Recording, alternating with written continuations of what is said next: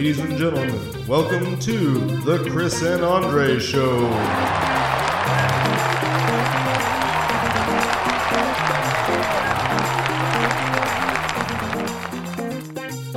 Hello, everybody. This is episode 60 of the Chris and Andre Show. I'm Andre. And I'm Chris. We're glad you joined us today. It's been a it's only Tuesday, but yeah.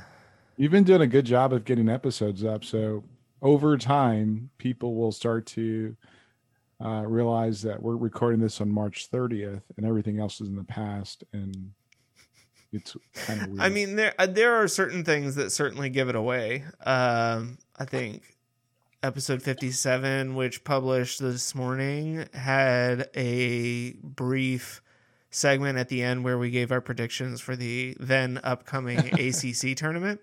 Yeah. I was wrong, needless to say. Yeah.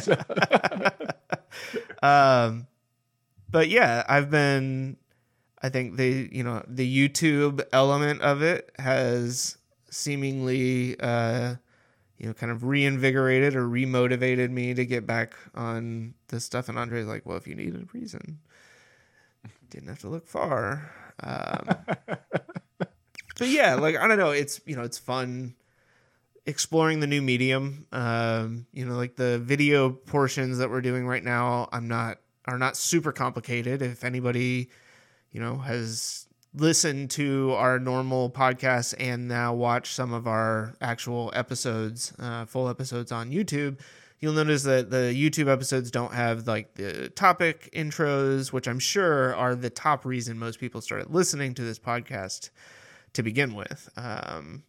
But aside from that, I mean, that's really all you're missing. Yeah. And now that we do a fairly good job of censoring ourselves, I don't worry. I'm just at the point, I'm like, well, you know what? The video may have some profanity, but... I think rated R, you can have up to 3 F-bombs. Is it 3 now?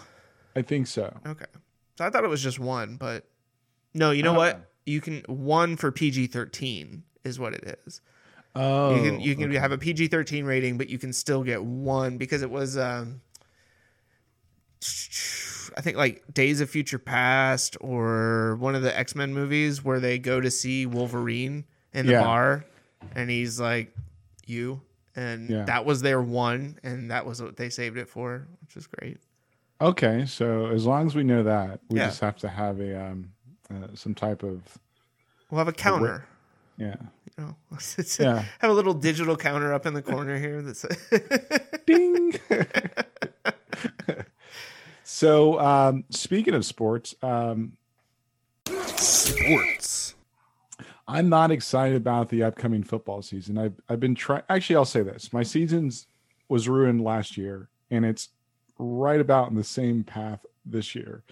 What ruined your season last year? Just as a refresher, COVID. Okay, COVID. Like everything sports related was just off because of COVID. Yeah.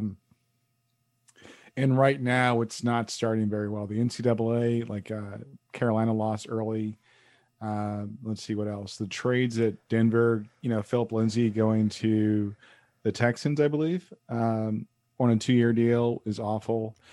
I mean, I feel bad for Philip Lindsay in that outcome. But I don't know. I think, it was one of those things where this obviously being a very weird offseason with the decreasing cap space versus, the normal growing cap space that they're used to, I think has caused some things. But for the most part, it seems like it's been a lot of restructuring, extending in order to rework money so that you get a lower cap hit now with larger cap hits in the future and that sort of thing.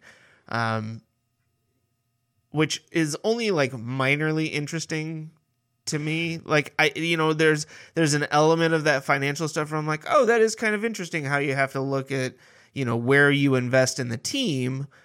But ultimately, I get to a point where I'm just like, that's great. Can we go play some football now? I think salary caps only helps out the team management. They don't really help out the team, overall strategy. Like you can pick up, let's say you pick up a quarterback for $30 million for a 4-year deal, right? If the quarterback sucks, I mean, he sucks. Yeah. So I just don't really care about that. Like I'm interested to some degree, but not to a great degree. Yeah, I paid a little bit of attention to kind of what was going on this offseason. Like this, I'll be honest, this is a unique offseason for me in a lot of ways. It's the first time that I've really been since I became a pretty fervent NFL and football fan, that I don't have a team with Phillip Rivers on it that I can pull for. Like, I guess I'm going to have to start pulling for whatever high school he's coaching down in Georgia, and like somehow, getting live feeds on YouTube or something. I just hit my I know mic. you did. That's how bad that was. No, but I do find myself less invested, I guess, in like the Russell Wilson train. I think is starting to leave the station in terms of like how much I'm just like, kind of blindly going to continue supporting that guy. Yeah, I it's just kind of one of those, it's like you won a Super Bowl, like, and I'm glad, like, I really loved that moment for, it was a lot of fun to enjoy. It's pretty much the only time in my life that I can remember one of my teams actually winning something while I was watching. Like, I was thinking about it today, and I'm sorry to do this, but NC State. So I was born in 1984, July of 1984, right? The last time that they won a national title in anything was the 83 men's basketball team, right? So the year before I was born. Okay. So I wasn't even alive. I didn't even become an NC State fan until 2002, 2003, when I first started going there. So I didn't even have to experience all of that time, but I couldn't even like have witnessed it vicariously and then become a fan later. Like I have literally never once watch the men's team in basketball or football win an ACC title, or like any real significant. Like, I don't even think they've won the NIT. Actually, they haven't. Right. I mean, like, no, they haven't. They've been to the NIT a lot. Right. Well, and it's like, what's frustrating, and I was trying to think if there's a way to I guess position this. I'm trying not to do this in a way that diminishes these other sports, but like we have won national championships in wrestling, and like, we won an ACC championship twice in a row now in women's basketball. So it's like it's possible to have, it's like we have had people who have been put in place to succeed and have the facilities and everything that they need essentially to go win a championship. But for whatever reason, in these like two sports, we just cannot get out of our own way. And well, the men's soccer team, the women's soccer team, they're actually pretty competitive. They are. The baseball team. The baseball team, okay, came into the season and was like, almost every year, State is either comes into the season in baseball with like, they could be amazing and then falls flat on their face, or nobody expects anything from them and they look really, really good until they go to like the College World Series and then they fall flat on their face.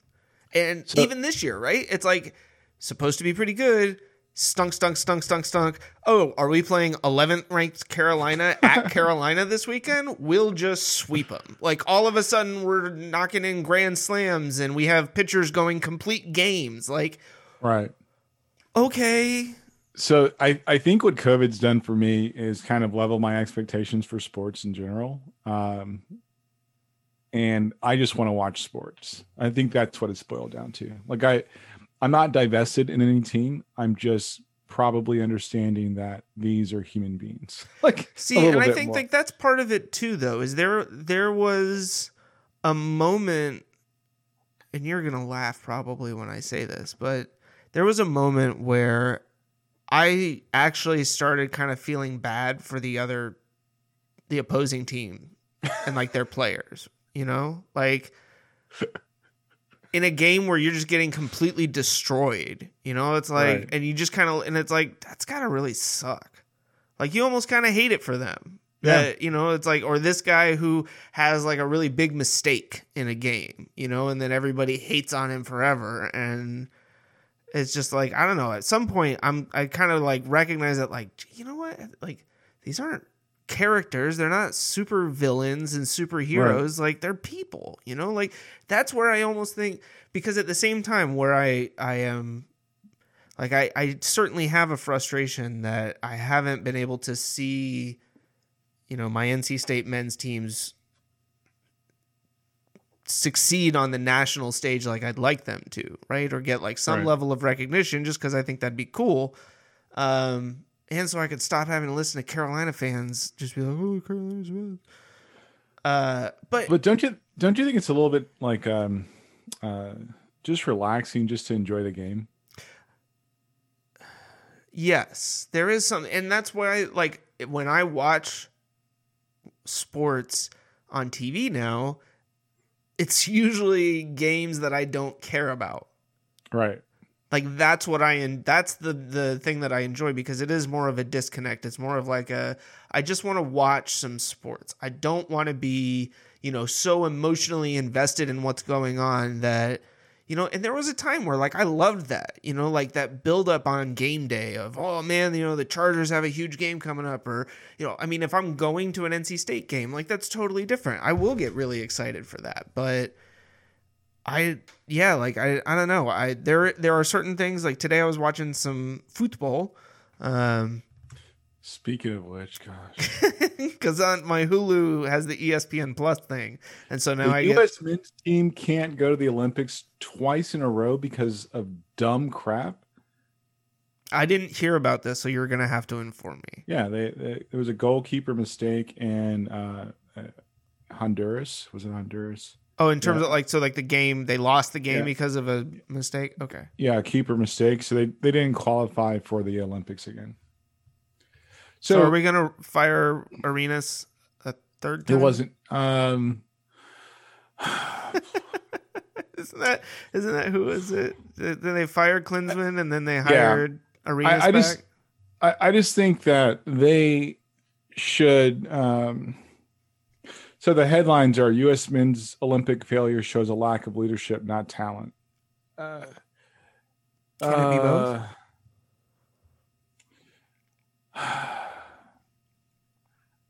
I don't know. I think that I don't know. I just get frustrated because on two fronts. One, they're a very, very talented squad, and two, the women should make more money. Yeah. Like there's no justification for that. But I have other teams I can pull for in the Olympics, so it doesn't matter. Although I'm wearing a Barcelona like kit today, so that's always a fight in my house. Like. Well, what is the FIFA game? What are the FIFA games that are going on right now? Because I saw like Portugal was playing. Yeah, it's a bunch of friendlies. Okay, like Luxembourg, and it was Netherlands playing somebody. Yeah. So, and I believe it was the B squad that was at the Olympics. And I haven't been following all the friendlies, and I'm serious. Like, this is something that if it was a normal year, I'd be watching football like right now. And you know that. I watched it at work like all the time. like a ridiculous amount. But that was always one of my favorite things. I guess it only happened once when we were there. Maybe it was twice. It was the World Cup. Yeah, we had the World Cup, and having the guys from Portugal and Argentina and all that stuff that came in, that happened to be there when we were, you know, watching the World Cup and stuff, and we had it on in the big room on the giant projector, and everybody's screaming and hollering. And that was back when Donovan was still his last run. Yep. So what was funny was that my feed was like always 10 seconds faster. And so because you were streaming your Plex stuff from home, right? Yeah. And nobody was up on that game. They're like watching it on some like God knows it was whatever. ESPN. Yeah, it was ESPN. But I have Plex is awesome. And I will tell you one of the reasons why I got into TV streaming and like streaming things from my home network was we went to Florida for I almost said holiday, for vacation, and it was during the World Cup. So we're at Disney. I went down there originally for work. There was a convention, and my wife and daughter went down with me because I was going to take vacation after the convention. So we're at Disney. I'm watching the World Cup. I'm literally in Disney with my phone, streaming games to my phone. So we're a small world, and I'm with my wife and I are watching Peru versus like Bolivia or something.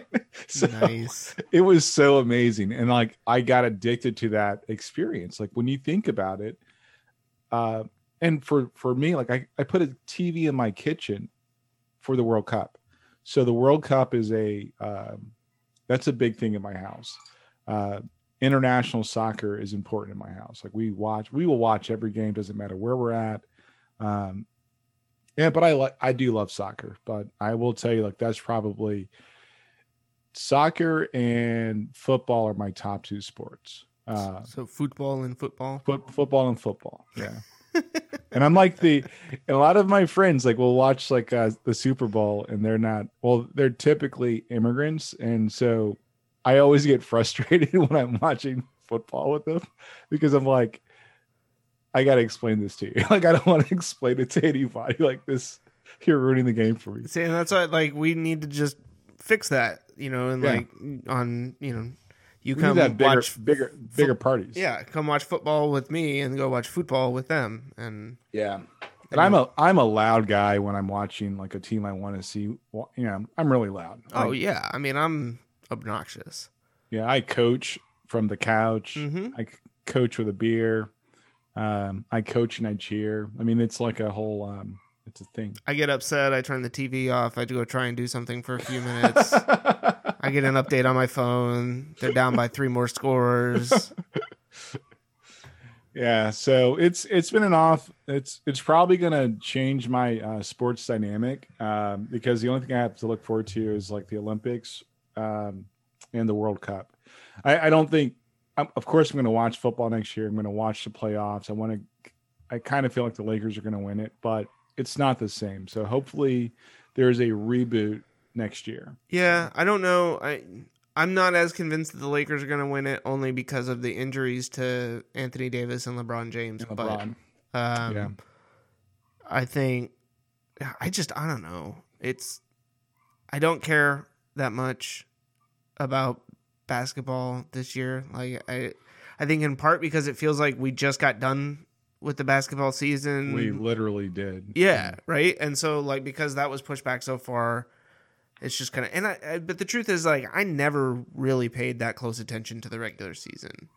And even during like the bubble stuff, like when they came back and were playing before they went to the playoffs or, however, I only watched a few games. Because I don't know. Well, it's a good thing we're not a sports podcast because we would be pretty just a sports podcast. Yeah, that would be like, God, these guys are pissed. Like yeah. every episode would be like just frustration and anger. Watch some more sports. What is wrong with you guys?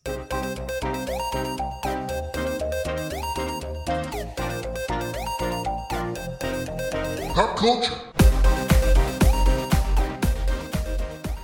No, but in place of sports, I have been watching a lot of movies and shows. That was basically my entire weekend. I got caught up on a whole bunch of stuff that I've been meaning and needing to watch for a while. And so, okay, so like last week we talked about Falcon and Winter Soldier.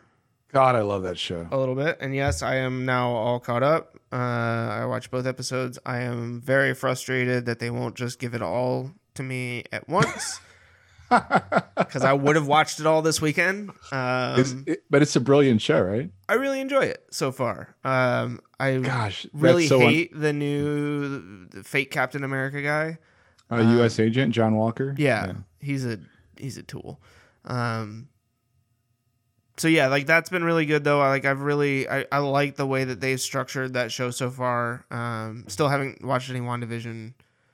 I'm just gonna get through that first. I did watch. I don't know if you watched this yet, but Coming to America. Yeah, the new one.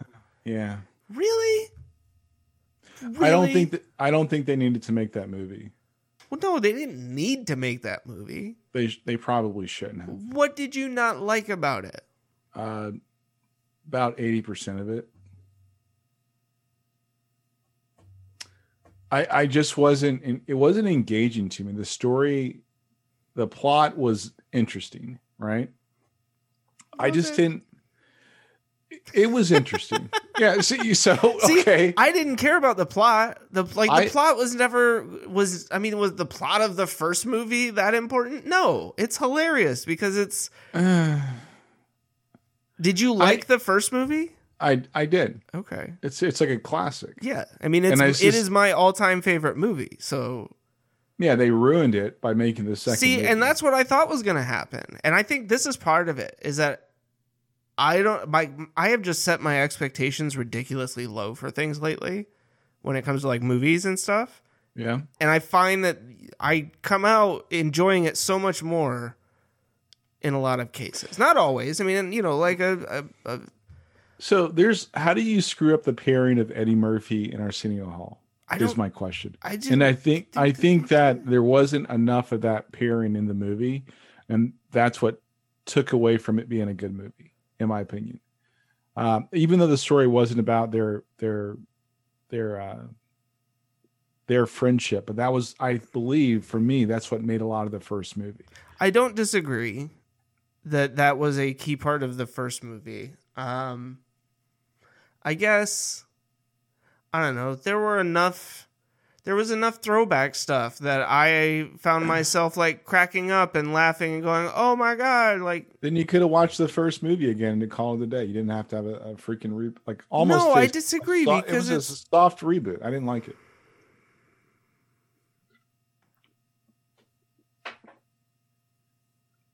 Tell me it wasn't a soft reboot. It wasn't a soft reboot. You're a liar. It was a soft reboot.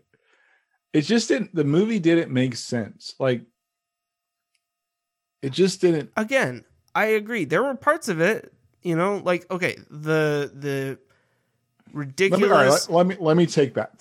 Let me kind of. I enjoy Eddie Murphy, and I love seeing him on screen, and I am a big fan of Arsenio Hall because he's Arsenio Hall. Ooh, ooh, ooh, ooh, dog pound, blah, blah, blah.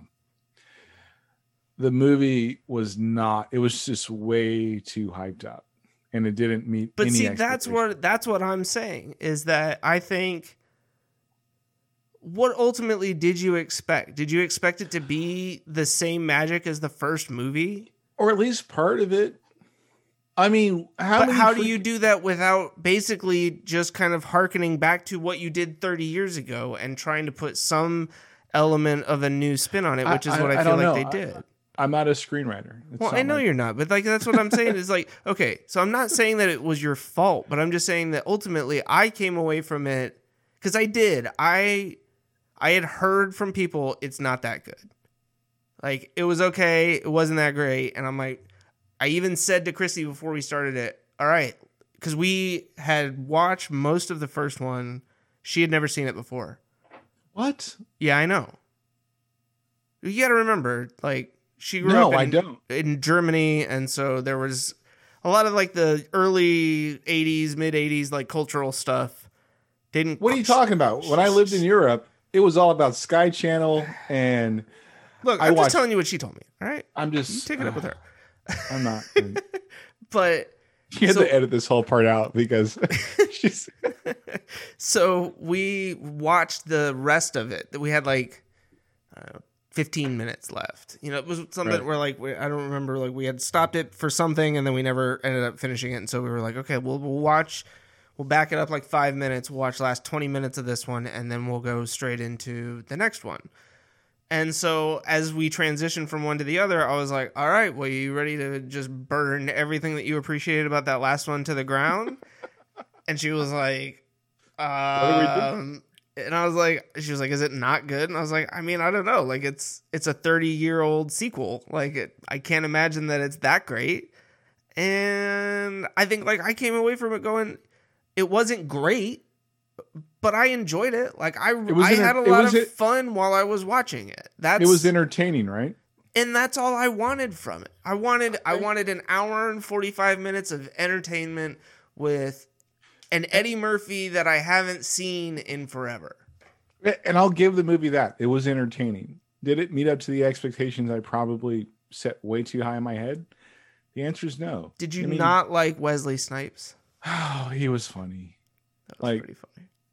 It was entertaining, but I thought that they were going to not move the storyline forward, but at least be as good. And I don't like campy stuff anyway. All the slapstick stuff, that's just not me, right? And I think Eddie Murphy has done, like, from Boomerang to a lot of, like, most of his movies, it's not slapstick. It's just funny, right?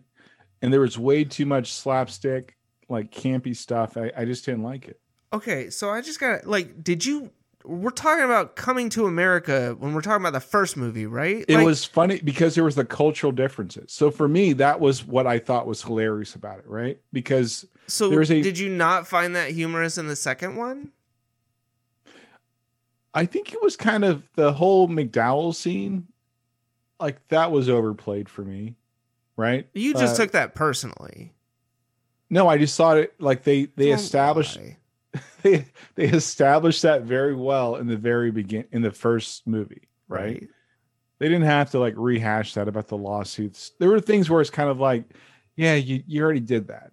You're making the assumption that people didn't see the first movie, right? But see, that's where I think to some degree, because not everybody is going to have necessarily seen the first one. I thought you were about to call me old. No. What I was going to say is that there will be people who watch it because their parents watched the first one and were like, you got to watch this, right? That's fair. And so I feel like there are some of those jokes that, yeah, like you kind of got to pepper it in. And it's like the McFlurry and McFlurry or whatever, blurry. Yeah. It was dumb. Like it was. Yeah. Like not everything was a hit, but yeah. Some of the jokes didn't hit well. And I was just like, all right. And that I'm saying the movie was entertaining. I watched the whole thing, right? It wasn't like I turned it off. Like when a movie's that bad, there are sometimes like Geely. Yeah, that was terrible. Alex Cross. I've never seen any more than 45 seconds of that movie. I remember watching it with my youngest son. That was Tyler Perry trying to be serious, right? Yeah, we looked at each other and he was like, kill it. I'm like, yep. So there are a few movies where I'm just like, Medea becomes a spy. Yeah, I'm not down with that. I try to give Tyler Perry a pass, I'm like, but I'm like, this is awful. See, it's funny that you mentioned that because at the beginning of this conversation, I was thinking about Blackish and when Kenya doesn't like the movie that came out and everybody's like, what are you talking about? Like, I was sitting here like, what are you talking about? It's a great movie. And you're like, no, man, it's garbage. Like, yeah, he gets so much crap from my community, and I get it. And it's like, I think for for black is black AF, right? I think. Oh, that's sorry, not Blackish, but black AF. I try to do the corrections in a polite way. Some people try to correct me in public. I'm just saying. I know he gets a lot of heat, but I think he's actually able to make some of those conversations like doable. Yeah. Right?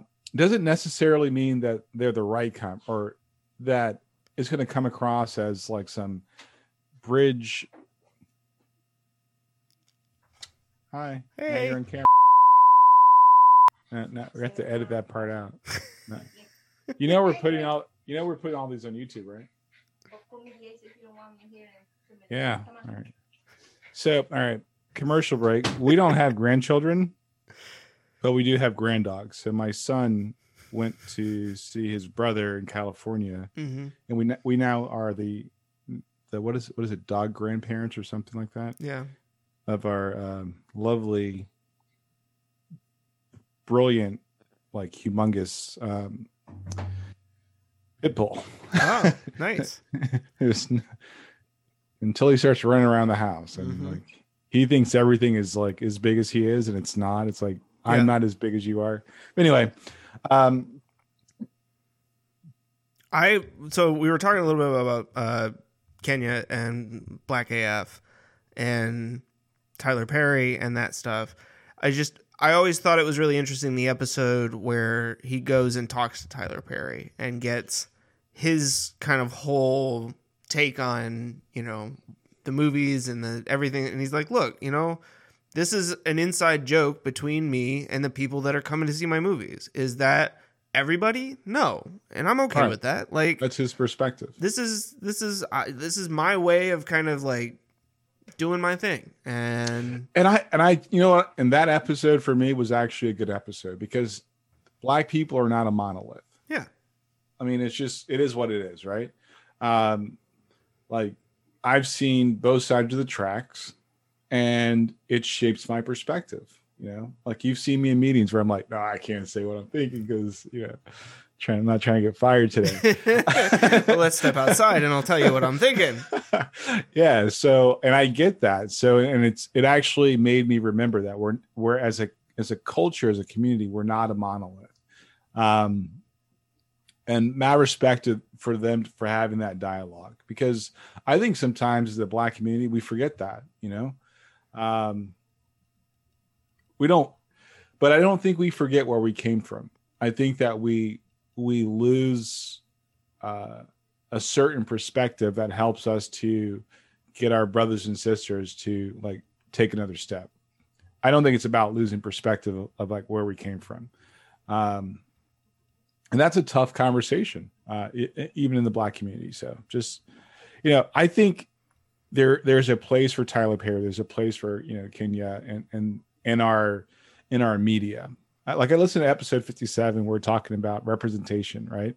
And I think it's a very complex issue. Yeah. I don't have a solve for it, but I think it's worth having the conversation to kind of make that better. Yeah, because I think, you know, one of the things that we touched on a little bit, but that I think is really important to kind of remember in that representation conversation is that it's not always about seeing necessarily like the same skin color or the same gender or both. You know, like there are lots of different ways that people can be represented, you know, in these stories, and that just kind of creating different connection points for people with characters is what it really boils down to, you know. And it's not like it's so selfish to think that all the characters should be something that you can instantly and directly connect with, right? Yeah. In a lot of ways. And I mean, I've certainly been there where I've consumed some sort of, you know, content and come out of it and had a lot of negative thoughts about it. Like, well, that was garbage, blah, blah, blah, blah, blah. And more recently, I think I've tried to soften that a little bit and come at it a little bit more from the perspective of like, okay, I didn't like that. You know, like there might be people out there who really do like that, and that's cool, you know, but I watched it and it just wasn't for me. Like, I mean, we were talking about it on episode 56, the Snyder Cut, right? I sat there on episode 56 and said, Zack Snyder, his whole dark motif, all of this stuff, not my bag. Don't want to see it. Not interested. Oh, I watched the Snyder Cut this weekend. It's pretty good. Still, you know, I mean, like any movie, right? Things where I'm kind of like, oh, no, hold up. They just did what?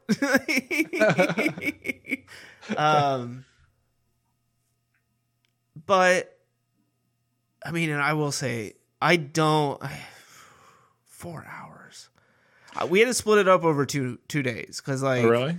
Yeah, and I mean, we had already watched Coming to America and something else. I feel like before we started that, maybe we did just decide to start that, but we got a couple of hours. We got about halfway into it, and like I had to feed the dogs or something like that, and then take them out.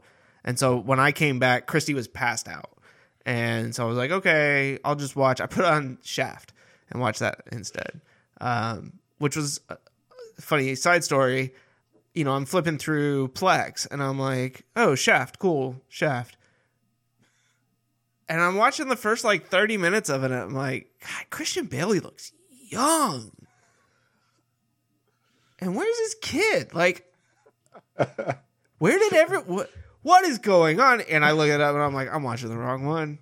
Because Samuel L. Jackson has literally never aged a day in his life on film. And so I could not tell the difference at the beginnings of the movie. And so I got like 30 minutes into that and I was like, no, this isn't the one I want to watch. And so I switched to the other one and watched all of that. But then, we came back the next day and finished the Snyder Cut, the last 2 hours of it. I mean, and it is like, it's a lot. I think they probably could have and maybe should have split it up into 2 movies.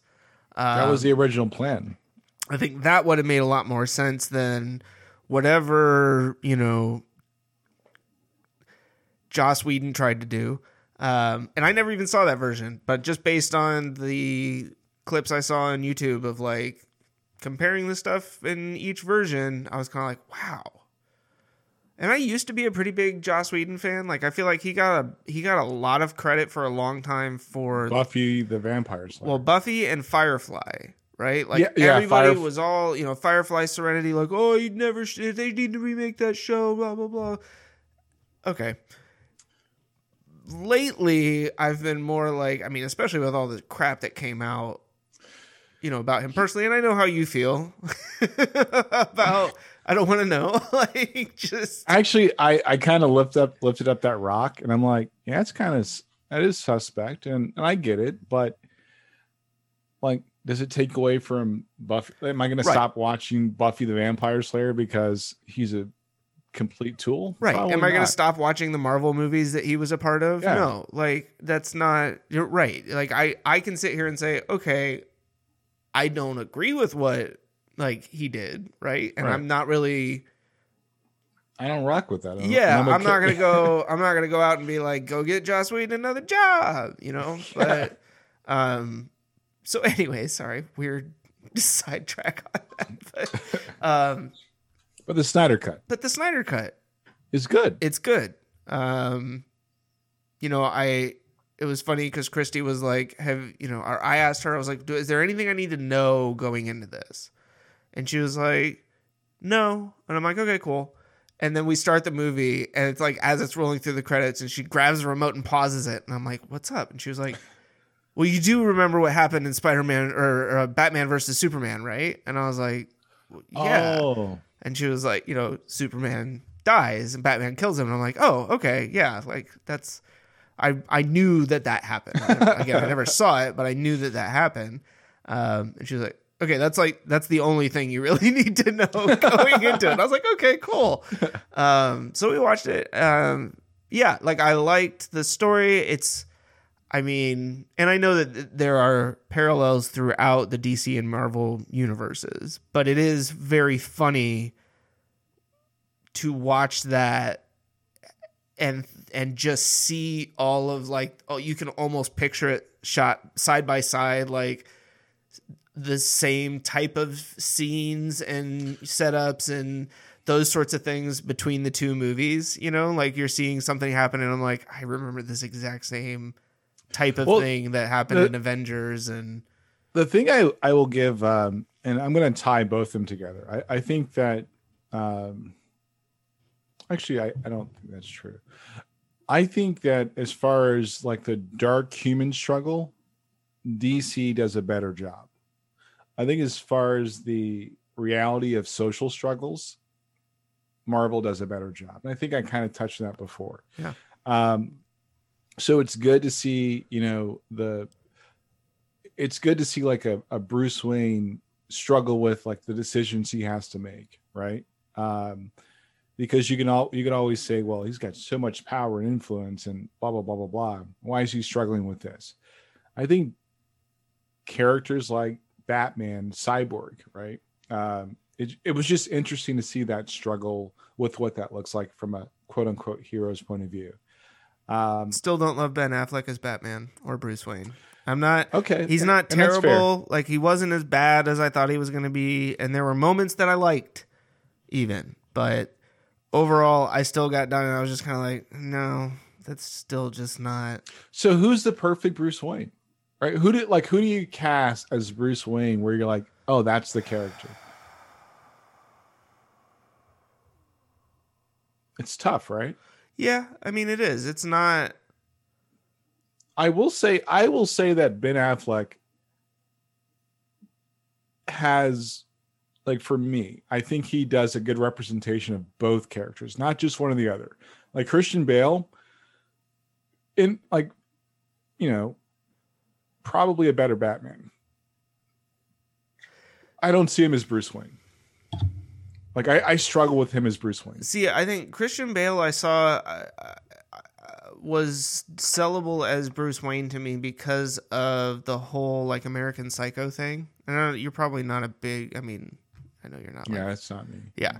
But that movie was really big when I was in high school, and it was always like, oh my god, you gotta watch this movie, it's so crazy. It was up there with like Fight Club, among the movies where it was like, oh my god, it's the best movie ever. And I don't still think that. In fact, it's been probably 10 years since I've watched that movie, if not longer. But he was, like the Wall Street, posh kind of, and so like I guess I bought it, maybe only based on that. I actually think that I might like Ben Affleck better as Batman than I did Christian Bale. There were so I think especially the thing that probably I liked the best about that whole movie was the scene at the end in the dream sequence that he has, because his whole just like that whole motif and everything was just, his demeanor in that scene was amazing. It was perfect. It's kind of like when I think of Bruce Wayne, I think of not larger than life, but a person that you could look at them like outside of his Batman costume and have questions like, does he know like what he wields, right? Mm-hmm. And I think that the lines in both, actually in Batman versus Superman, he's a better Bruce Wayne. I think his lines in Justice League, he's like I can see him driving through Metropolis trying to save people as Bruce Wayne. Right. I was like, that's what sold me, right? Okay. But what messed me up was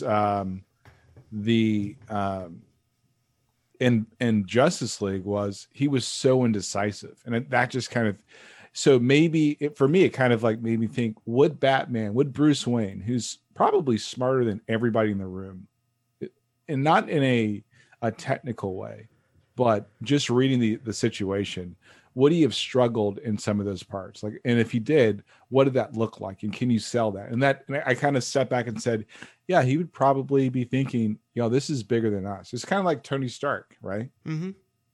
Tony didn't know how to beat Thanos. Like, he was just like, we're going to get our ass kicked.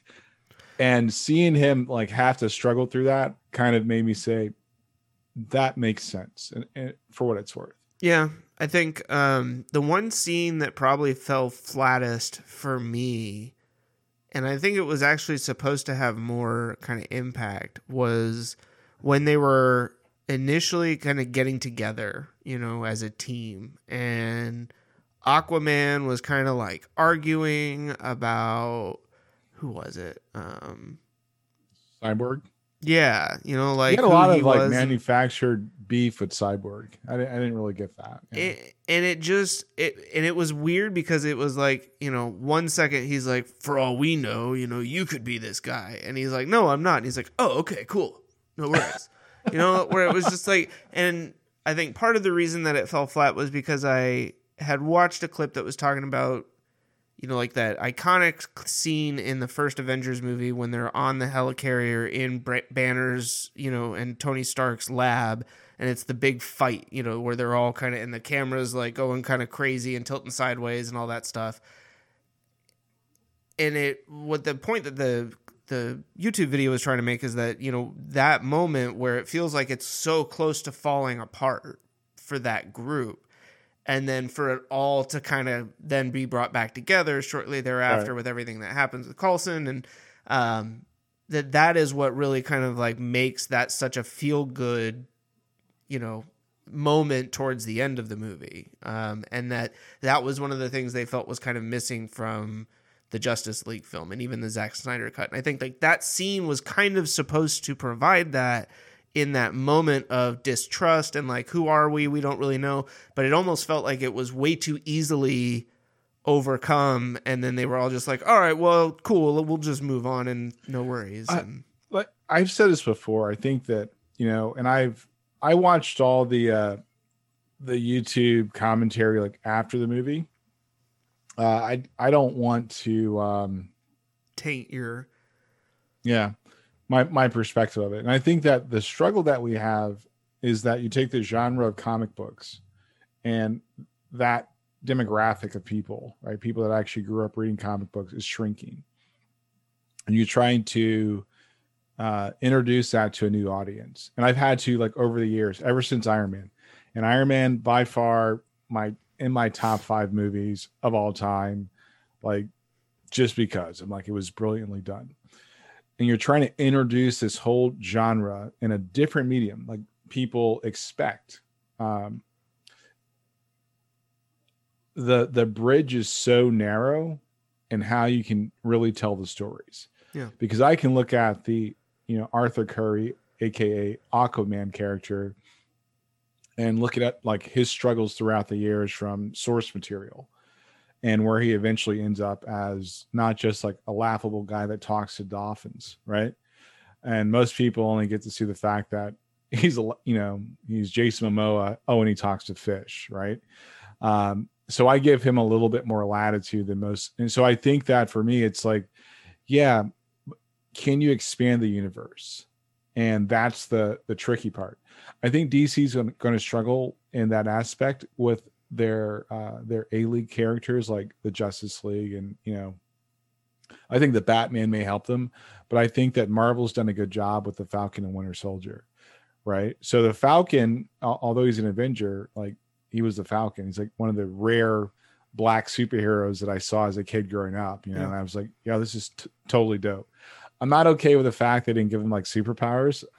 I'm still adjusting to that, but it's kind of a corny superpower, like talking to birds. But I remember like as a kid, like even the little clip of, the kid saying, "Oh, you're Black Falcon." Yeah. Oh, should I call you Black Kid? Yeah. I was like, yeah, that is so dope. I love that right? scene. That was cracking me up. Yeah. And I was like, it shows the difference where both publishers, writers, and artists are in that spectrum. From it, from touching on those social things, the things that make you connect to your quote unquote heroes, right? And I find it very fascinating that I can just like anybody else will clinch to a story because it gives us hope or it gives us like a way out of a situation, or we can see that even though I know in the back of my mind that somebody's writing the story, somebody's drawing this panel, but it gives you kind of like a different perspective where you can see there can be positive outcomes. And I think both comic houses have their own challenges, right? I think you need both. We need to be able to tell stories to give people like not hope, but a perspective, a different neutral perspective. How you can address some issues of race, like the scene in episode 2 of Falcon and the Winter Soldier, the differences of Isaiah and Captain America. Like how do they treat a black person that could be considered way too powerful? Well, they put him in prison, right? So those subtle nods to, it's cool to have heroes, but do we treat all of our heroes the same way? That scene was set up even with the Black Falcon thing, right? Right. I just think it's a cool art form to make you have the conversation. Yeah, I agree. And there was the whole moment right after that, right, where they're walking through the street and the cops show up. And that made me so angry. That literally, like, now angry that they put it in there, or angry because I know it happens. Yeah. Okay.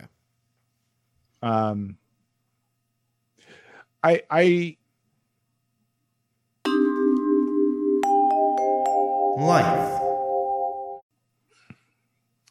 I will say this, and I was talking to one of my circle, right? And we were talking about race again. And for the record, I'm 44, right? I have kids that are in their late 20s, early 20s, and my daughter is the youngest of the bunch. I get it. Like, I get and accept the way the world operates. I don't like it. I'm not comfortable with it. I don't pretend like if I keep my nose down long enough, it won't happen to me. It makes me angry. And I'm in the last 2 years, two and a half years, the tension and the pressure has only gotten worse. And even I just feel like I honestly don't feel safe in my own country, if I'm being honest. Like, and that's like it's a constant reminder, you know, like I really, that's how I feel. Like, I don't feel safe in my own country. My parents are veterans. They served during Vietnam. Have a lot of family members that serve our military. And it's just really, for me, annoying as hell. Like, the way I feel about this country, it's like, I love my country, but my country doesn't love me. And that's hard to say, you know? So yeah, that little scenes like that, it's like picking at a scab. Yeah, it's gonna heal, but for the interim, it's kind of crappy. Well, and it's like, on one hand, hell, the bank scene, right? Yeah. He's going to get a loan, right? Yeah, no, that too. And I guess, it's like, because I do understand that is, excuse me, like, that's reality for a huge chunk of America, and so it's certainly not that I don't, don't include that, but I don't, it's like it almost feels like, okay, well, yeah, the story with the, lead black character, we're going to focus a lot on all this racist stuff, but then, if it was a white main character, we wouldn't bother dealing with any of this in any way, in any form, and it just feels weird, I guess, like.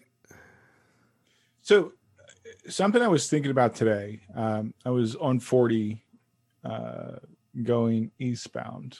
I saw a Navy veteran driving his Dodge Ram with a small Confederate flag just waving in the wind. And the reality for me is like, oh, there's, hey, thanks for giving me a spotlight.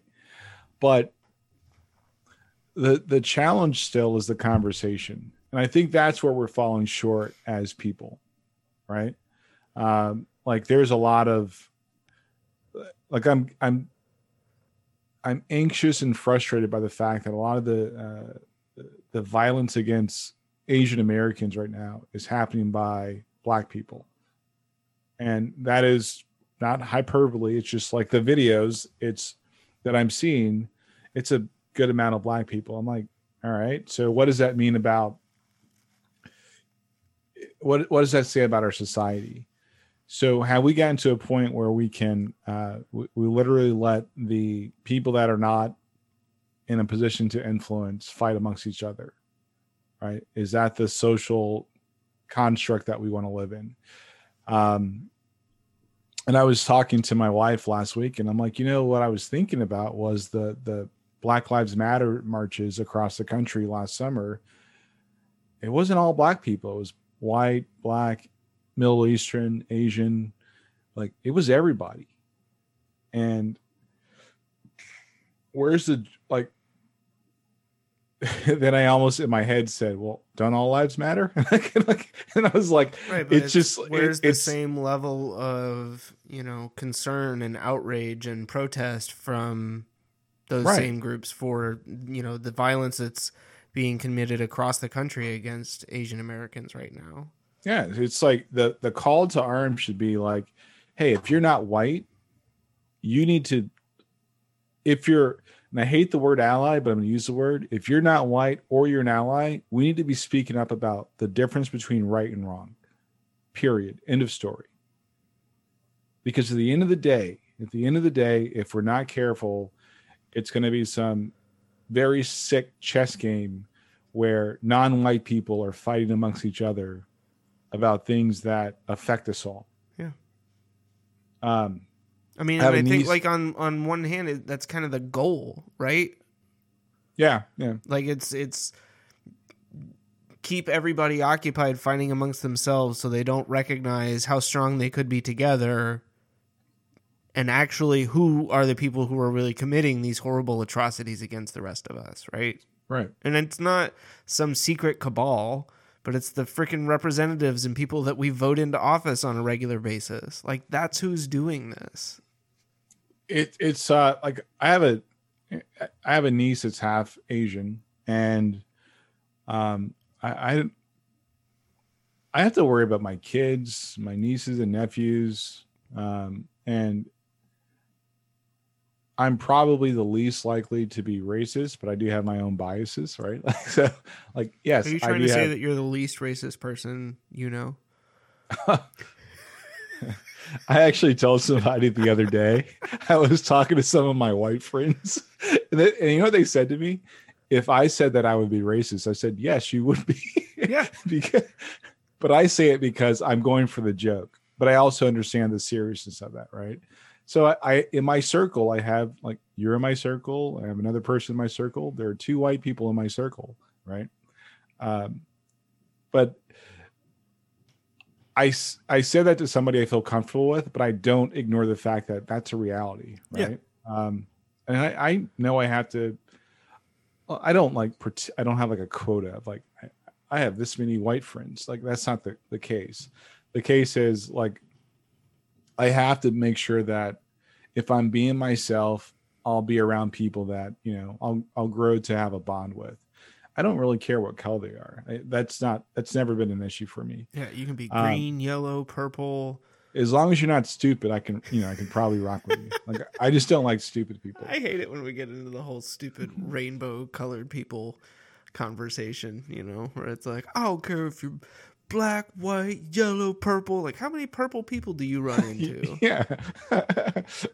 If you don't look like me, but if you think about it, like in a genuine point of view, like, not everybody has your same perspective, right? Like, I know black people that come from the neighborhood, and that's all they see growing up. That's it, right? I know black people that come from the neighborhood and they go to the suburbs, and, you know, and vice versa. I know people that come from the suburbs end up in the hood. Like, it's just like, it is what it is. Yeah. But there are things that we have in common, right? I think on a human level, that word that's been abused so often.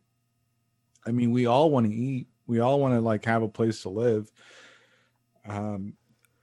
We all want to provide for ourselves in some shape or form or another. So, you know, that's kind of how I look at it. I sent you an article about millennials turning 40. Do you take a look at that? I don't think I saw that one. I know we were talking a couple weeks ago about millennials fighting with Gen Z because millennials were trying to cancel Eminem, right? Or they thought Gen Z were trying to cancel Eminem. Yeah, like, sorry. I was like, all right, that's weird. But so I sent you that. Well, you didn't get a chance to look at it, but it was interesting. It's like some fun facts, right? So millennials, most of that group is turning 40 now. Right? Yeah. They have kids. They're trying to buy homes. Yeah. Right. I just think it's very interesting. Like, the older you get, the more that you have to experience life, like having a family, you know, trying to figure out what you want to do in your career. A lot of your perspective changes, right? We all have those things in common. Like, it's just a matter of being able to shut up long enough to listen to somebody else's point of view, right? Like, I know younger black people that don't have the same life experiences I have, not meaning that, you know, I've collected experience points, but meaning that they may not have been through these life changes, but they have very valid points about things. Yeah. For example, the minimum wage thing, that's been like something that I've heard in the news the last couple of days. I think my perspective on it is still wrong. Like, I'm not wrong about how you solve it, but I'm wrong about how I look at it. So I heard a story today about the union efforts at Amazon, and it made me think that maybe something that motivated was SNL did this whole boomers getting vaccinated first video that's been getting a lot of press, and it's actually kind of funny. I'm like, all right, so maybe I'm wrong. And it just kind of made me think like, well, maybe I'm not looking at this whole thing like the gig worker, quote unquote gig worker point of view very honestly. And the honest part is something I know, and I admit there aren't enough jobs. Like, that is a fact. So, and I know we talked on episode 57 about my point of view of like a lot of jobs are started as part-time. Mm-hmm. Well, I excluded the fact that I also know that there aren't a lot of jobs. So that's why working 32, 35 hours a week or whatever the case may be, may have worked well. But I did say, back in the early 80s, late 70s, that's how that system was structured. It just never modified. Yeah. So there's a lot of complexities that we just need to shut up and listen to the other side of the conversation. Well, and I think you touched on it there. Like, what it really kind of boils down to in a lot of cases, and I think where a lot of people have been frustrated, is that it is the same general model that's been in place for 40 years and nothing has changed. There's been no effort to try and improve things for those bottom line workers in a lot of cases. And so, it's kind of like, well, we've waited 40 years and, the company hasn't done anything. Consumers aren't doing anything. The employees don't have enough power really to be able to do it. And as you're pointing out, there aren't really jobs for them to go to elsewhere. And so what else are we left with? And I'm still with you that I think, starting at the individual state level, like, what are the state governments doing? Like, get off your freaking butts and govern. Right. Pass some legislation. Make things better for people. It's a complex issue. And I don't use the word complex because it's easier to avoid the fact that it's hard to do. I use it because there's a lot of moving pieces, right? Does that mean that people that have the passion to create industry for people to work at get off their butts and stop being comfortable to help others? Yeah, that's part of it. Do I think $15 is the right benchmark? Actually, I don't. I think it should actually be like $23. So the article I sent you, a guy went to law school. He was making $20 an hour. Like, $20 an hour is like in California is nothing. Yeah. Like if I'm being super honest, $20 an hour is nothing. I mean, the minimum wage there is $12, $13, something like that, right? I mean, the cost of living literally will absorb that anywhere in California. Yeah, $20 an hour. Like, what, as an employer, what are you doing to, like? Here's my question to people that employ other people. Right? Simple. What are you doing to retain your employees? Like, that is a legit question. What are you doing to keep people that want to be there? Now, I struggle with the part of like, if I don't want to be somewhere, I'll go find another job. Okay. And that's most people, but they want to be there. What are you doing to keep them there and to be able to be productive? Yeah. I mean, we have already discussed how much more expensive it is to replace your employees ad nauseum. Like, we just it's like, so why companies seem to just treat them like an everyday commodity that you can go out to the store and buy more of is beyond me,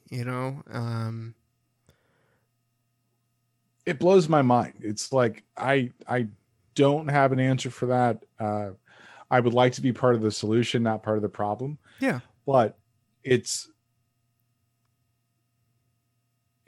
tough. Like the whole, like the minimum wage thing, the union part of it. And I have my opinion on that. I could be wrong, right? I could be missing some, or not wrong, but I could be missing part of something deciding that could, pivot my perspective. I'm just amazed. And then I was reading something about how people are taking, like for example, in New York, a lot of these buildings are going to be, I don't know, empty for a minute because you don't need them. It's a good opportunity for New York to say, let's make affordable housing. But will they do that? I don't think so. Probably not. Yeah, I was reading something that was talking about how with, a significant chunk of like Manhattan's, employees, the people who worked every day in Manhattan now expected to work remotely permanently. Like, what does that do to all of the businesses along the way? Like everything that basically relied on those commuters to support and sustain them if those commuters go away. Collaboration, synergy, thinking outside the box, raising the bar, breaking down silos, shifting the paradigm, disrupting the market, business. You want to hear my other aha moment? It has to go with like one of my longtime foes, restaurants. I was listening to an economist explain why people open restaurants. It's very simple, and I'm actually disappointed I didn't figure this out myself. I was like, oh, that makes a lot of damn sense, right? The lowest barrier to entry to becoming self-employed is a restaurant. And that's how he explained it. Yeah. Because everybody needs to eat. Now, as a person that was in that industry for a minute, I would say, please don't do that to yourself. Right. Yeah, there's... It may have the lowest barrier to entry, but it also has one of the highest barriers to success. Yeah. But it makes a lot of sense. Yeah. Chinese restaurants, Italian food.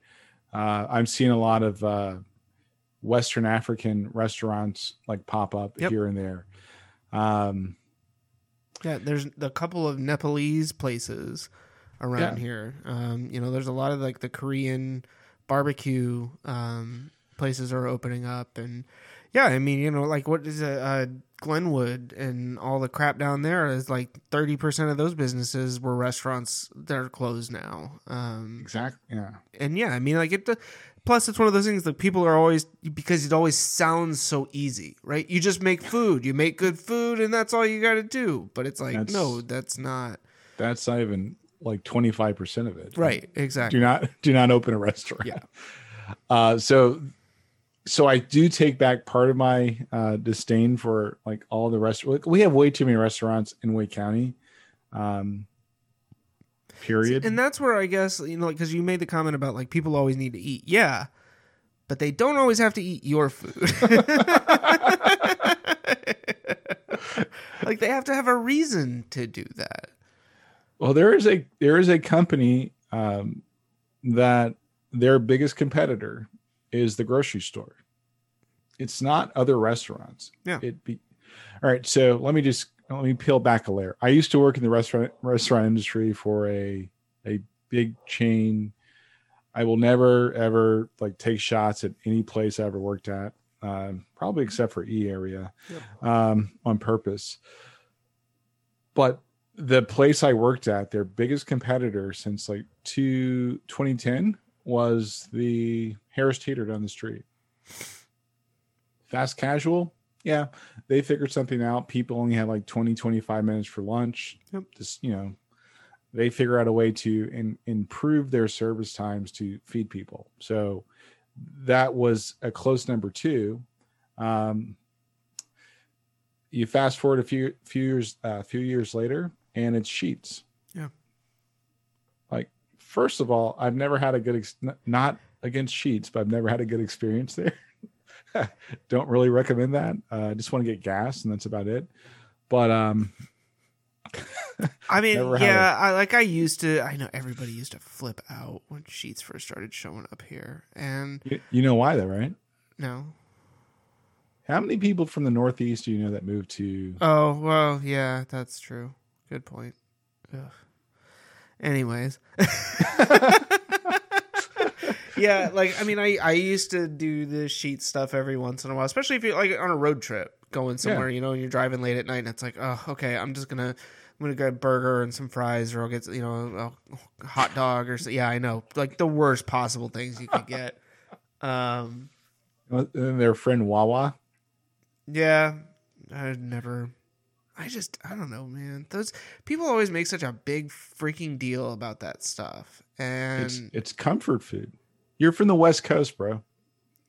You guys, I still don't understand what that means. Like, what do you're from the West Coast, bro. You guys don't understand what comfort means. You're all like, California, sushi, pizza I'm saying with pineapples and...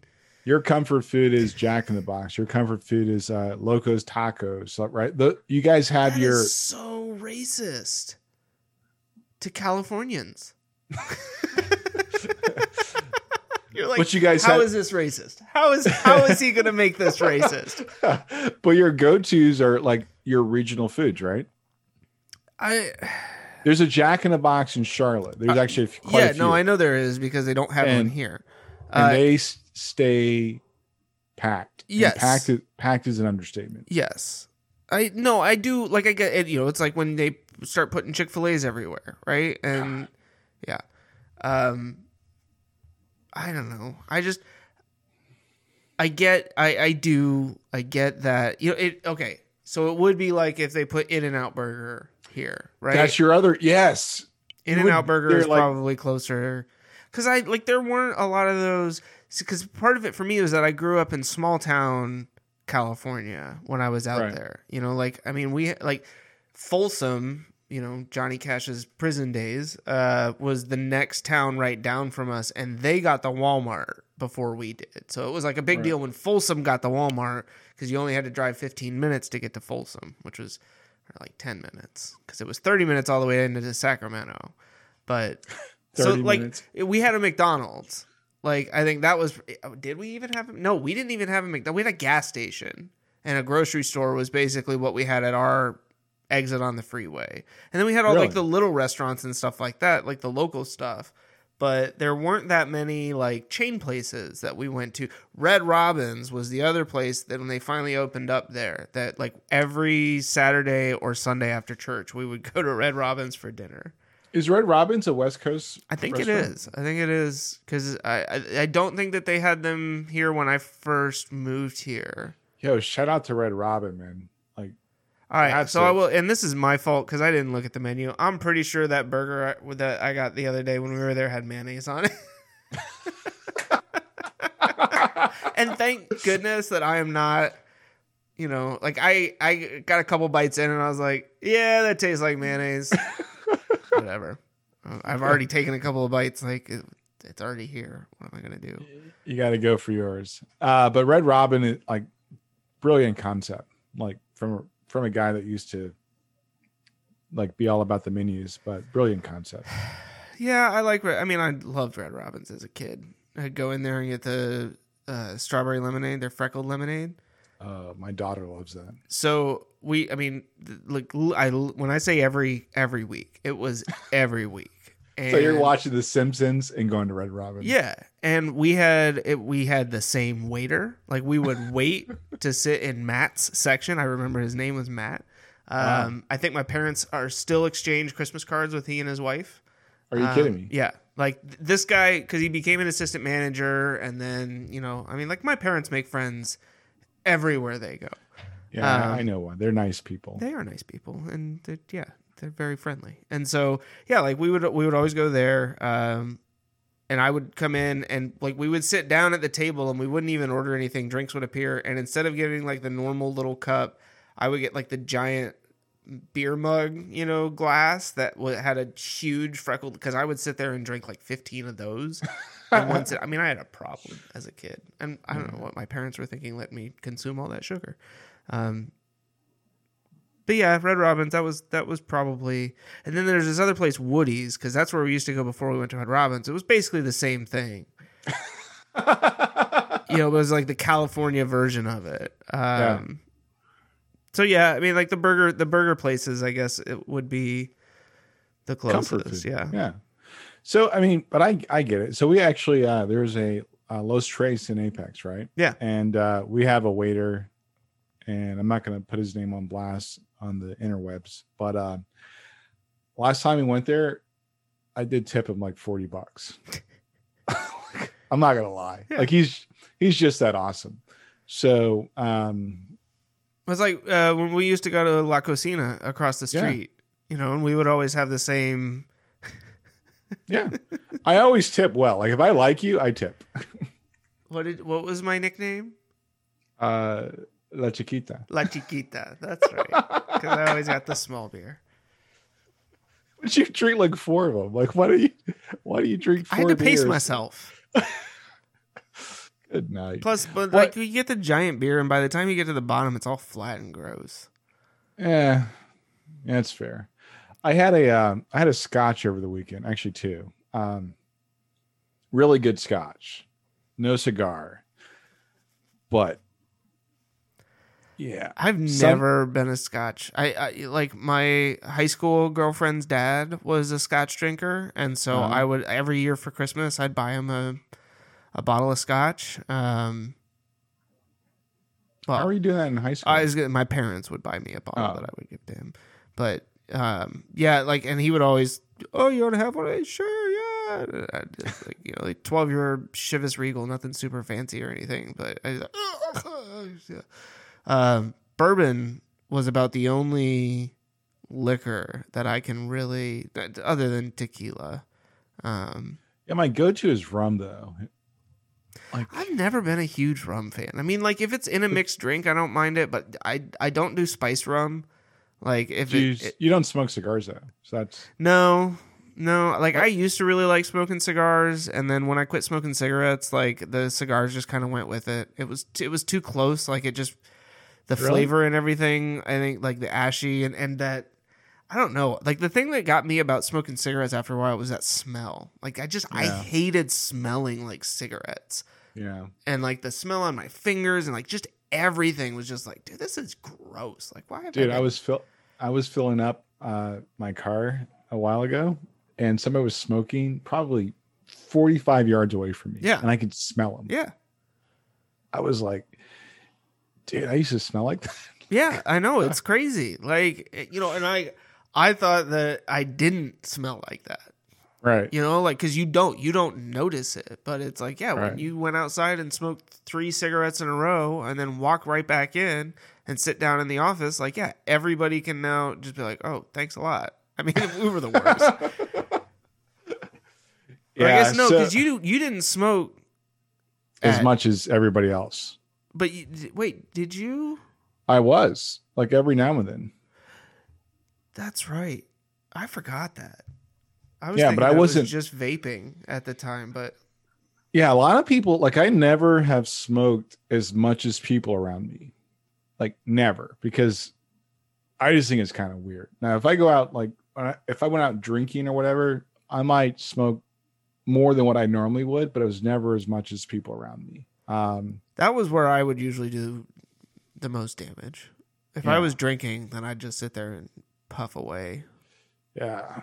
Now I knew people that would smoke, like, we'd go out to a bar, they'd smoke like a pack of cigarettes. I'm like, aren't you sick? I know. Like, at some point you should be like sick right now. So gross. I remember I was so happy, like, a year after I had quit, or maybe it was even 2 years after I had quit smoking cigarettes, and I was only using my e-cig, and like I got really drunk one night and somebody offered me a cigarette and I smoked it and I got immediately sick.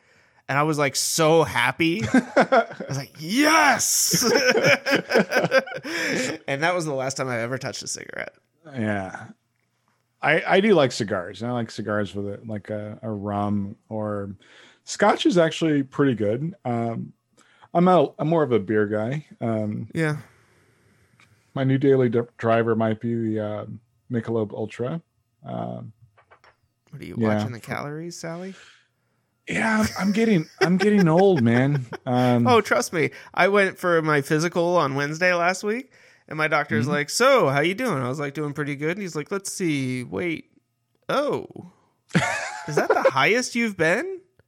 "Oh, it is." "All right, look." And I'm like, "Oh shit.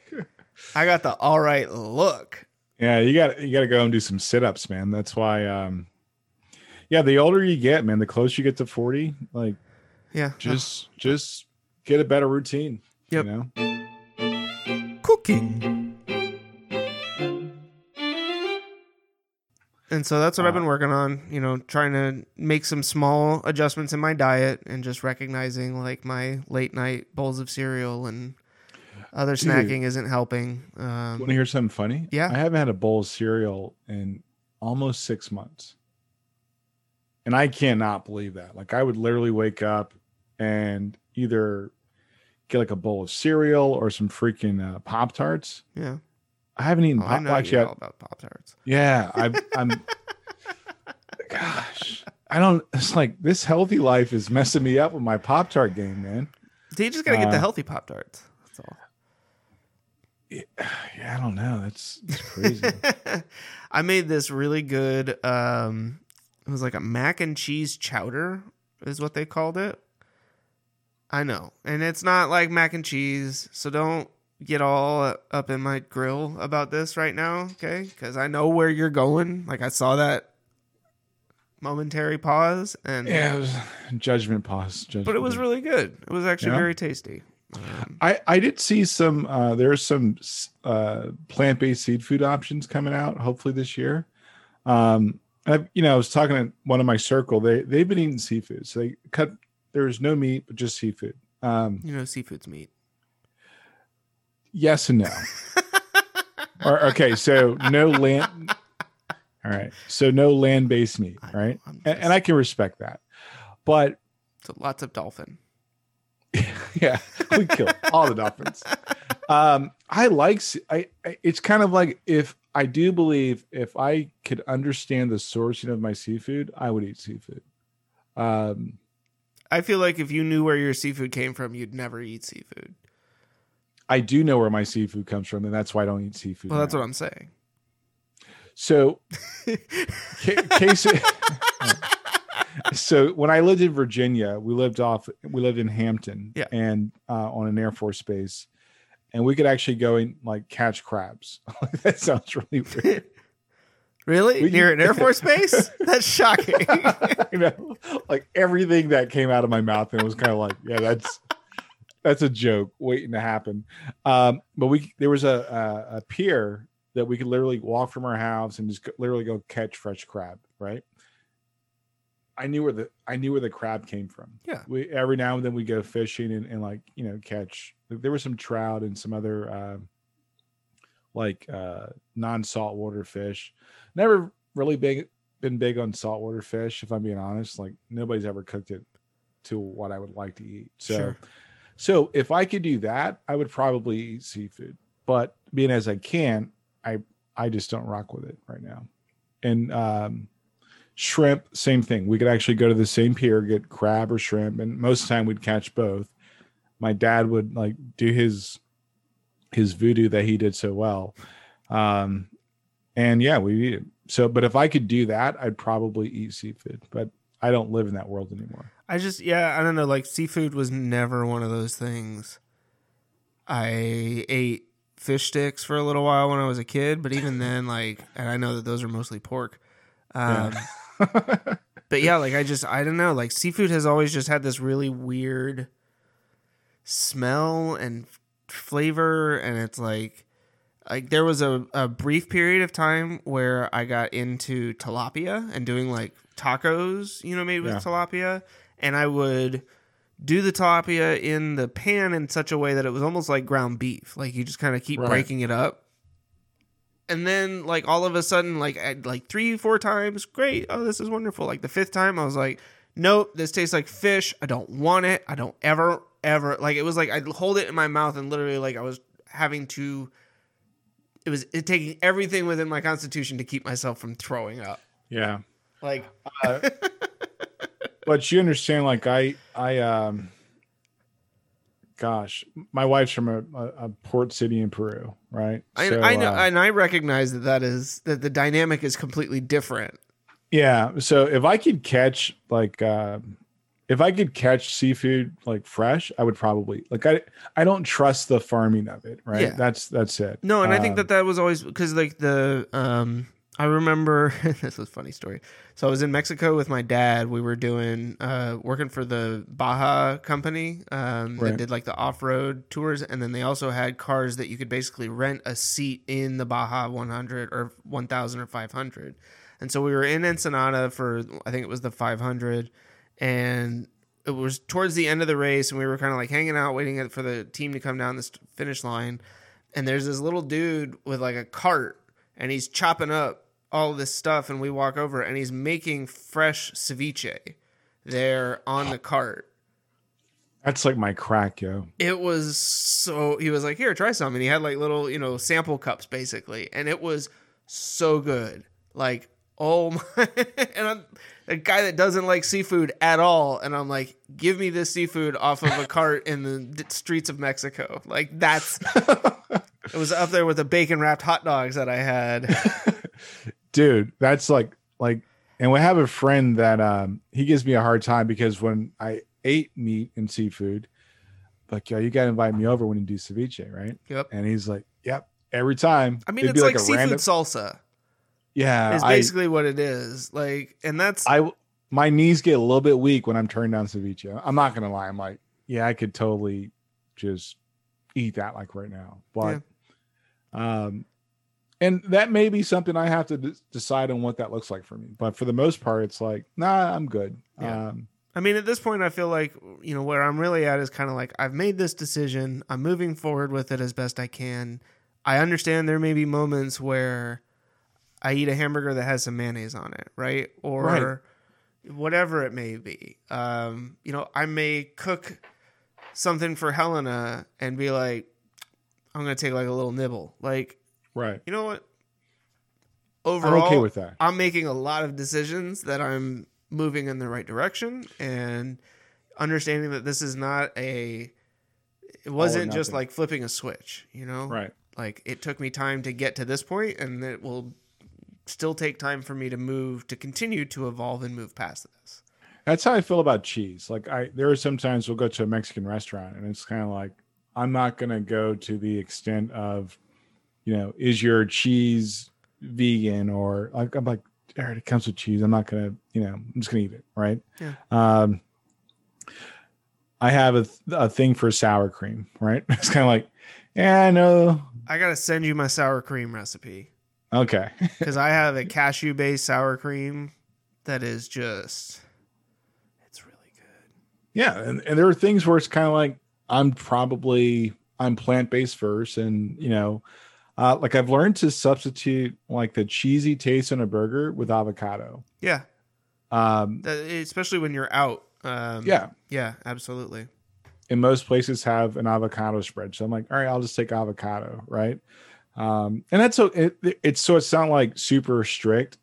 Ceviche, I'm not going to lie, man. There are some times like Sunday or Saturday, for example, I was like, but I was okay. Like I moved on. Like I feel like, and you're going to be like blasphemy for saying this, I feel like you could probably replicate blasphemy.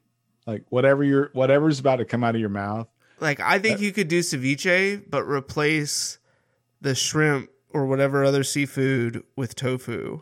That is the devil talking. I know. I told you that you would say that. I recognized that I was crossing a line when I said it. But this is where my brain goes now, is I see a dish and I'm like, okay, well, how would I make that vegan? Like, what would I substitute this thing? Okay, to be fair, there's a Peruvian chef that my wife follows, and she's done that with ceviche. And we have not tried it yet. I'm just thinking because I think if you pressed the tofu right, it would have a very similar texture to the shrimp or something like that. I don't know. You're probably not wrong. I might give that a shot next weekend. The thing would be the flavor, right? Like you got to figure out, and I mean, maybe because they have like the flavor. If you do ceviche right, it's literally all raw fish, and it's all about the seasoning. Like you never taste the fish. Well, right, but then it's got like onions and tomatoes and it's got onions, no tomatoes, lime juice. So I think you might be right. See, I think, but see, I'm gonna have to introduce this into my house, and if I die, then it's on me. It's all on you. That's fair. We have video record to say that. Look, Chris put this idea in my head. Yep, it's like gonna that be a movie with Leonardo DiCaprio, Titanic. I might actually try that. So a while ago, I made my tofu General Tao's, right? Yeah. My mother-in-law loves it, and I thought that she was going to be like the one who said, "It's okay," and just like move on.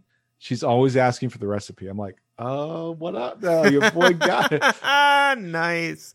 So I might give that. I might try substituting tofu because I do like ceviche. Like that is one of my like. It's a hangover food for me. I don't get hangovers a lot, but there's actually a lot of Sundays where I'm just feeling kind of lazy. And that is like the last thing that I would reach for when I have a hangover. I wouldn't be digging through the fridge like, God, I need some of that ceviche. Like, you know, like I was always like, get me to Wendy's. I need a bacon burger and a large Dr. Pepper. Like, that's the only thing that's going to solve my hangover. Man, we got to get you like some Latino hangover, like medicine, man. Like ceviche is one of those things where it's kind of like, you're great, right? Like, so let's say we have a big party on a Saturday. We'll go to somebody's house the next day. They make ceviche and everybody's fine. Everybody's like great. So I guess amazing. Like the white version of that is Bloody Marys. Yes. Right? Like usually the next morning it's like you have the Bloody Mary with a little bit of vodka in there. So I remember my sister's wedding in Mexico, we did that where it was like it was weird because they had the wedding, but then we had to be out of the place that we were staying the next morning. And so it was like we're all hungover as shit. And we get in, we have to drive into town, and they get married in Todos Santos. And so we drive into town, and there's this like little, I don't know, my parents knew this place that they had been, because of course they do. And we go in and we sit down, and we're like, you know, they come out and they're taking our order, and we're like, please tell us you have alcohol. And she was like, the bartender was just leaving, but let me see if I can catch him. Well, the bartender's the owner. And he's like, oh, yeah, well, what do you guys want? And we were like, do you have any Bloody Marys? And he was like, I mean, I'd have to go pick the tomatoes and muddle them fresh. But yeah, I could do that. And so, like, literally one of the best freaking Bloody Marys I have ever had. And that was like that. And whatever I had for breakfast that morning was like, okay, I feel human again. I can ride in the car down to Cabo. We are good to go. Yeah, like and I always joke about this, but it's probably partially true. Peruvians like party pretty heavily. So my daughter's baby shower, right? Like I wasn't expecting to go to the baby shower because I'm an American male. And like my friends are like, yo, when's the baby shower? I'm like, dude, we're not going to be there. Like, yeah, we are. So it was actually a party. It was a reason for us to have a party. And it started like, I don't know, 6, 7 into like 3, 4 o'clock in the morning. Like it was a great day. Yeah. Next day we had ceviche. It's always ceviche. I was like, we're good. This is going to work out great. So, I got to get you to a Latina party. So that way you can understand like, dude, you remember I would come to work some days. Like I went out dancing last night until like 4 o'clock. Yeah. In the morning. Oh yeah. So that was my older life. But now you would show up and work. I would show up after being out drinking the night before, and I'd be like, I don't feel good. I think I'm gonna go home. And you'd be like, seriously? I swear to God, if you leave me here to do all of this work, I will kill you. Yeah, you gotta try harder, man. Like, you're like, try harder. Did he he literally just gave me like the verbal nut tap from across the room. Like, dude, sack up.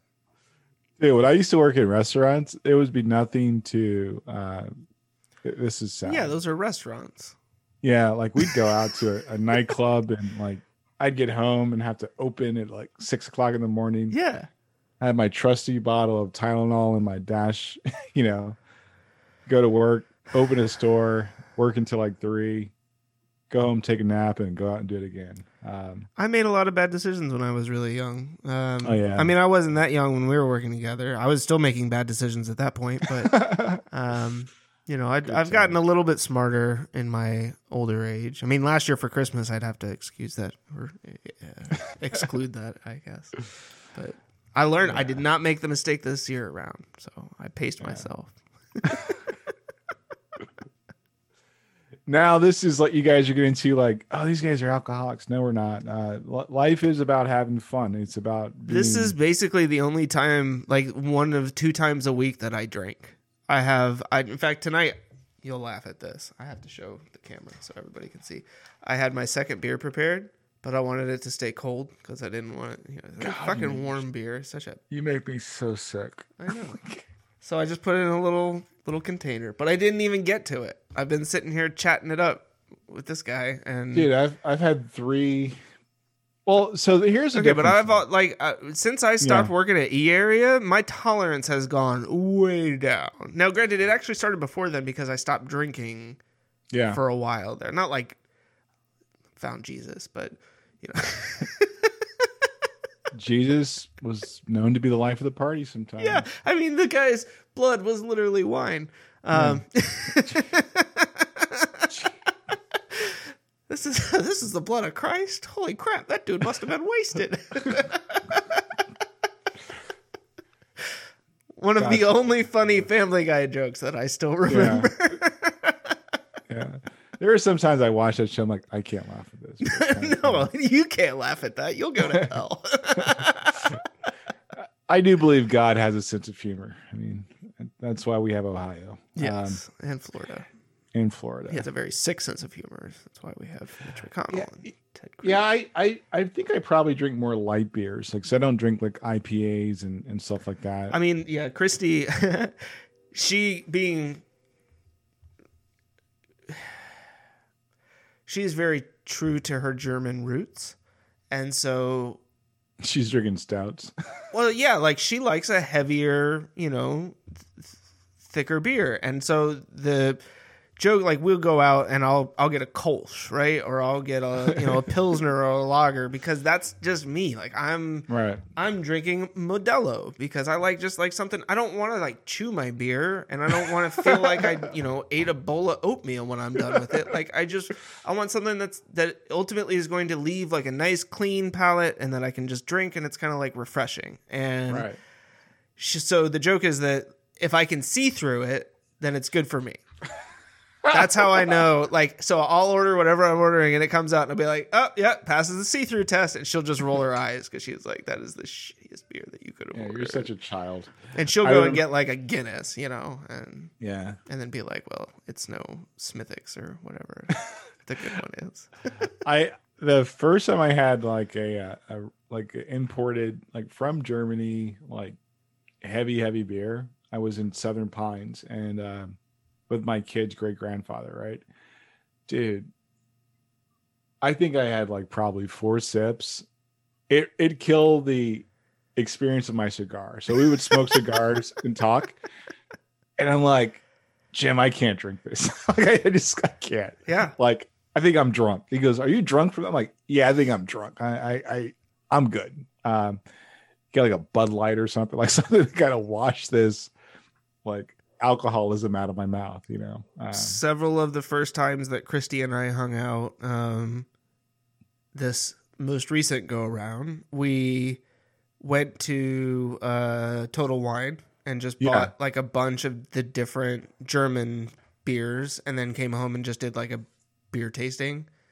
You know, just like, all right, well, let's open this one, and we'd split it and drink it, and then like, oh, that was okay. All right, let's go try this one next. And so I got introduced to a lot of German beers that way, and learned very quickly that she likes a much better beer than I do. Apparently. Yeah, her beer game is strong. Yeah, very strong, but that's not surprising. So we're glad you guys joined us. I just gave Chris a lot of homework. You can always follow us. A lot of homework. Well, you're gonna have to edit these episodes, hopefully, for my birthday.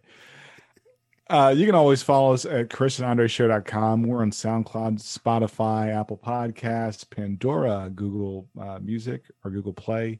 And you can take your media player and take our RSS feed and add it to that and listen to us however you like to. We're also on Tuned In. Tune in, but close Tune enough. In.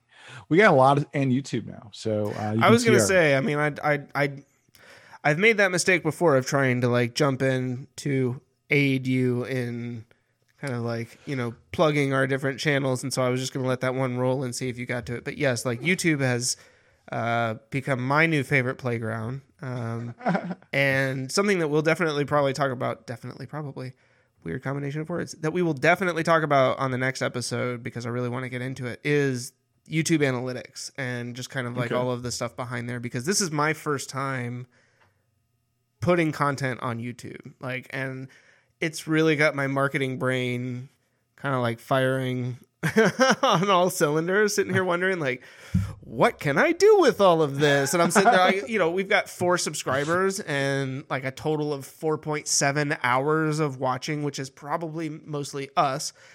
And I'm like, how do we join the YouTube partner program? And it's like 1,000 subscribers, over 100,000 hours of watches. And I'm like, we have so far to go. But that being said, it has been a lot of fun. I thank you to everybody that has helped to kind of promote the new channel out there. And yeah, like we've got a couple extra subscribers or new subscribers in the last week. We've got all of our new episodes and trailers are getting published up there. So yeah, Andre may even get into doing some video editing. Yeah, because that sounds like fun. He couldn't even convince himself of that. So for anybody that wonders why we do some of this crazy stuff, part of our working theory is that you can create your own platform. Everything else is just a channel. You can take all those channels and make a platform and not be so dependent on the other stuff. So our growth is organic. We do everything like low cost and, out of pocket. My doctor said my organic growth on my back was okay. That's always, I'm glad to hear that. Hi, little Chris, as he pokes out from the back. So we like to have fun with this. It gives us a chance to talk. And we may, I think we're probably going to get to a point where we have some guests. And I know, I was just thinking about that earlier today, even. I was like, how are we going to manage this with guests? Like, I've barely got this figured out where we can record the video. I can get all the audio. And I'm like, God, if we add a third person, I won't be able to distinguish between like Andre and them and all of this, but we'll figure it out. Yeah, so we'll figure it out, because I think that the working project is a good example to prove a concept. Like, it kind of drives innovation in my point of view, because once you can actually say, "Hey, this works," you can figure out ways to make it better. So, yeah, I'm all about that. So, follow us on Twitter, Chris and Andre. We're also on Facebook at Chris and Andre. I even posted stuff to Instagram this week. Man, I took the trailer from episode 57. This is how dedicated I am to promoting this podcast. I used my phone and screen recorded the whole trailer, edited it down very painstakingly on my phone, and then published it on YouTube or on Instagram so people can watch it on IGTV.